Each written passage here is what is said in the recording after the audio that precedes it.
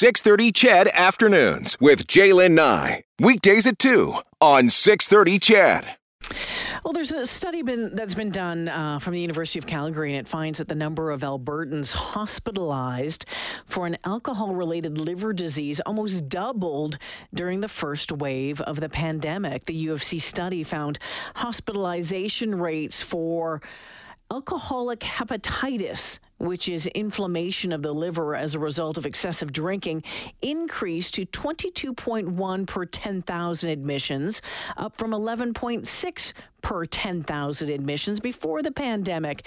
The average age of the patients also declined from 48 to 43. Dr. Mark Swain is a University of Calgary liver specialist and a gastroenterologist. Dr. Swain, welcome back to the show. Thanks very much for having me again. What can you tell us about alcoholic hepatitis? What is it? Well, alcoholic hepatitis is a condition that people get that who usually drink alcohol on a more chronic basis and usually at significant levels. And what happens is the alcohol gets, metabolized or broken down by the liver, and as part of that, it changes the liver in a way that the immune system starts to attack the liver. And when that happens, it causes damage, and it can go anywhere from mild to quite profound and actually lead to people dying. Is alcoholic hepatitis different than fatty liver disease? Well, that's a very good question. So anyone who drinks enough alcohol will get fatty liver disease. It's essentially universal. Okay. And then a proportion of those will get changes or these inflammatory changes in the liver, which then drive the damage and ultimately lead to scarring, which can lead to cirrhosis. So it seems like a lot of liver issues, the symptoms of them are silent for a long time. I mean, what should people be watching for, I guess, when you talk about fatty liver disease or alcoholic hepatitis? Are the symptoms similar? The symptoms are somewhat similar. I would say that most people broadly with fatty liver disease have no symptoms, but when people start to develop alcoholic hepatitis, they can often become symptomatic. But the symptoms are pretty non-specific. It can be things like just don't have any get up and go, fatigue. They're probably the most common symptoms, and obviously the ominous one is, I think everyone might recognize if their eyes turn yellow. Oh, okay. Yeah, no, that would make you sit up and take notice, Dr. Swain. I think so, yeah. So what happens at that point, with something like alcoholic hepatitis? What happens at that point if you're really not sure of the symptoms and then you start maybe noticing some of the really serious ones, trying to get into a liver specialist? There's a big old wait, to get into a lot of specialists in this province right now. I mean, you could be waiting for quite some time. Yeah. What should you be paying attention to, and what do you do in the meantime? Well, there's two things. One is that the best thing to do is recognize what sort of drives the development of alcoholic hepatitis, so one can avoid it.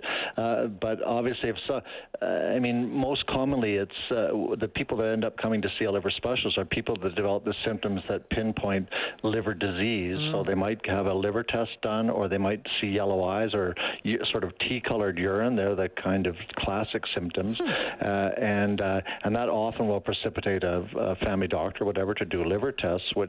If those show evidence of alcoholic hepatitis, then usually those people are seen quite quickly by liver specialists. They would be moved into the clinic quite quickly, just because of the potential serious nature of it. Interesting. Okay, these numbers that came out in this study. I mean, the number going from 11.6 to 22.1, and the average age of the patients declining from 48 to 43. That had to have been a little surprise, or maybe not, given the work that you do, but maybe still a little shocking. It is shocking, but I think it broadly reflects an impact of COVID that I think often people don't. Well, people think about themselves, but I think maybe it might not be recognized so much in the literature because we're all talking about vaccinations and all the different things, whatnot. But because of COVID, there's been a real impact on society. I mean, people are under more stress. They've lost their normal routines, and there's boredom. They don't have their normal sort of social structures, and so that time that people now have, coupled with the stress and anxiety, often drives behaviors like drinking more alcohol or drinking or eating more food. And there's certainly weight gain during COVID is very prevalent, and people are eating comfort foods. They feel all of these symptoms drive comfort food consumption, and also not getting outside to do the normal sort of physical activities you might do. And alcohol is similar, I think.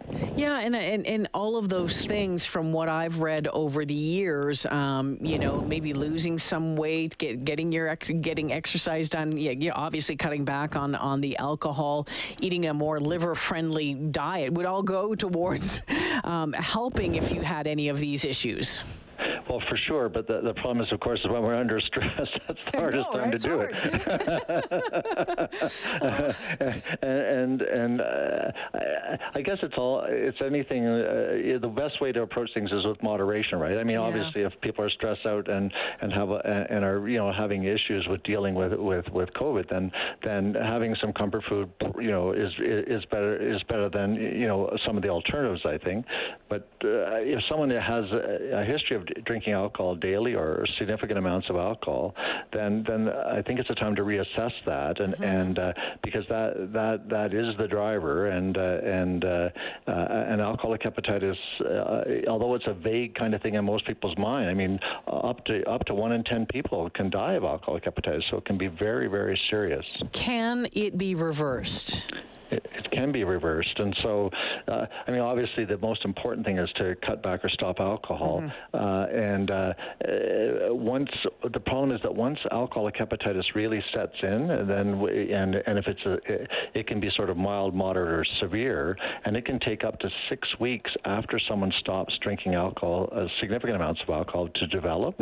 And so that they think, I'm out of the woods or whatever, but in fact they a month later they start to become quite ill, and so I think it's important to recognize this as a possibility, and then try to adjust one's lifestyle accordingly, recognizing that more than a couple drinks a week for a male, and really about maybe 1.5 drinks a day for a female.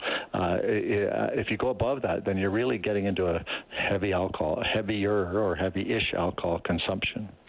Final question, and I think I asked this to you last time we were there, but I'm always fascinated by it because I still see it everywhere. You look at different supplements that claim to help the liver. There's like liver detox, there's milk thistle, there's turmeric, all these. Does any of that, do we know if any of that does anything? Not really. It doesn't really do anything. I mean, the problem is that most of these things deal with the liver as like a filter or something that we all can visualize very easily, whereas the liver is a biological machine, and it's not. There's nothing that we can take like that's going to clean the liver or cleanse the liver. All these things that are promised, unfortunately, it's just trying to treat our bodies more carefully by watching a little bit what we eat and what we drink.